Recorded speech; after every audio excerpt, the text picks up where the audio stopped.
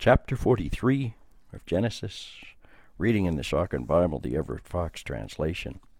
The story of Joseph and the famine continues. But the famine was heavy in the land. And so it was, when they had finished eating the rations that they had brought from Egypt, that their father said to them, "Return, buy us some food rations." But Yehudah said to him, saying, "The man warned us, saying, 'You shall not see my face, unless your brother is with you.' If you wish to send our brother with us, we will go down and buy you some food rations. But if you do not wish to send him, we will not go down. For the man said to us, 'You shall not see my face, unless your brother is with you.'" Yisrael said, "Why did you deal so ill with me by telling the man that you have another brother?" They said, "The man asked. He asked about us and about our kindred, saying, 'Is your father still alive? Do you have another brother?' So we told him, according to these words. Could we know that he would say, 'Bring your brother down'?"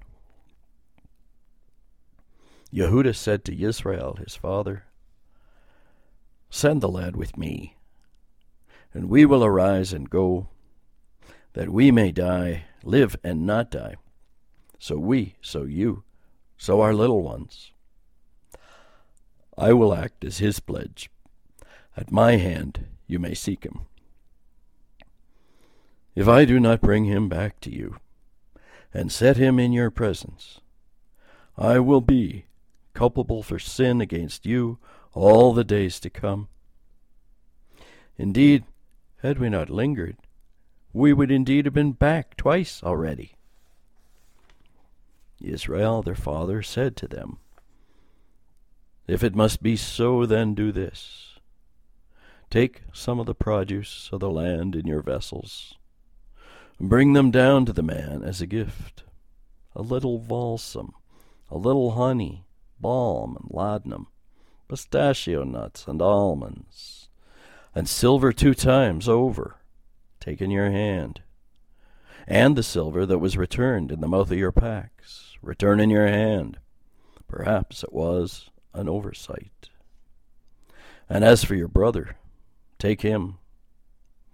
Arise, return to the man, and may God Shaddai give you mercy before the man, so that he releases your other brother to you, and Benjamin as well. And as for me, if I must be bereaved, I must be bereaved." The men took this gift, silver 2 times over they took in their hand, and Benjamin as well. They arose and went down to Egypt and stood in Joseph's presence. When Joseph saw Benjamin with them, he said to the steward of his house, "Bring the men into the house, slaughter some slaughter animals, and prepare them, for this is with me, that these men shall eat at noon." The man did as Joseph had said. The man brought in the men into Joseph's house, but the men were frightened that they had been brought into Joseph's house, and said, "It is because of the silver that is returned in our packs before that we have been brought here, for them to roll up upon us and fall upon us and take us into servitude along with our donkeys." They came close to the man, to the steward of Joseph's house, and spoke to him at the entrance to the house. They said, "Please, my lord, we came down before to buy food rations, but it was when we came to the night camp and opened our packs, there was each man's silver in the mouth of the pack, our silver by its exact weight, but here we have returned it in our hand. And other silver as well we have brought down in our hand to buy food. We did not know who put our silver back in our packs." He said, "It is well with you. Do not be afraid. Your God, the God of your father, placed a treasure in your packs for you, for your silver has come in to me." And he brought Shimon out to him. Then the man had the men come into Joseph's house, and gave them water so that they might wash their feet, and gave them fodder for their donkeys. They prepared the gift until Joseph come back at noon, for they understood that they were to eat bread there. When Joseph came into the house, they brought him the gift that was in their hand into the house, bowed down to him to the ground. He asked after their welfare and said, "Is your old father well, of whom you spoke? Is he still alive?" They said, "Your servant, our father, is well. He is still alive." And in homage they bowed low. He lifted up his eyes and saw Benjamin, his brother, his mother's son. And he said, "Is this your youngest brother, of whom you spoke to me?" And he said, "May God show you favor, my son."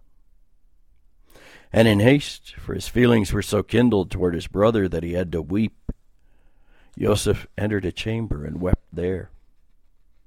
Then he washed his face and came out.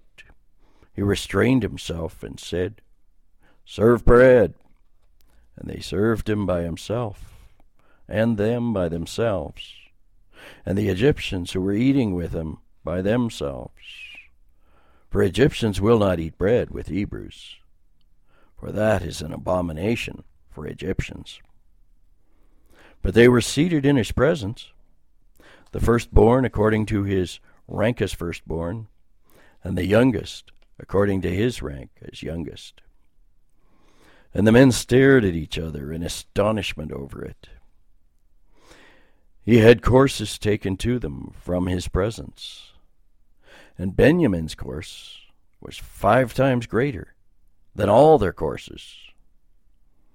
Then they drank and became drunk with him. So ends chapter 43. Monday, chapter 43. Judah looks better in this Yahweh's version of the cycle of famine and appeal to the storehouses of Egypt story. Simeon is held hostage in Egypt, pending the return of the 10 brothers, and Judah offers to stand surety for Benjamin's safe return. This time, the reunion is in Joseph's house. The gifts the brothers bring echo what the Midianite caravan carried when Joseph was sold into Egypt. And the obeisance of the brothers to Joseph echoes the dreams of bowing down that got him in this trouble in the first place. The literary artistic hand is dominant here again. But imagine yourself, not in the story, but as a hearer in the audience, hearing this story in later centuries, identifying as an Israelite, a member of one of the 12 tribes. Which tribe would you rather claim as your own heritage and legacy? What are the messages to us in the days of David's kingdom, or in Judah after Israel had fallen to Assyria, or in Babylonian exile after the fall of Jerusalem, or back in the Jerusalem of the Restoration, building a second temple? Each time this story sounds different. History is written by the victors, or at least by the survivors.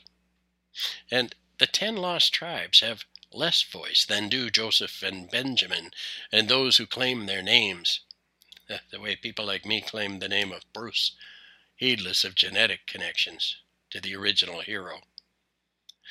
The messages among the tribes in the Middle Ages of this tradition may not be the same as the messages to the remnant people late in the editing of Torah. And it's so much more than personal morality, and invites so much more empathy across political difference, a thing too often missing in our generation and barbaric culture.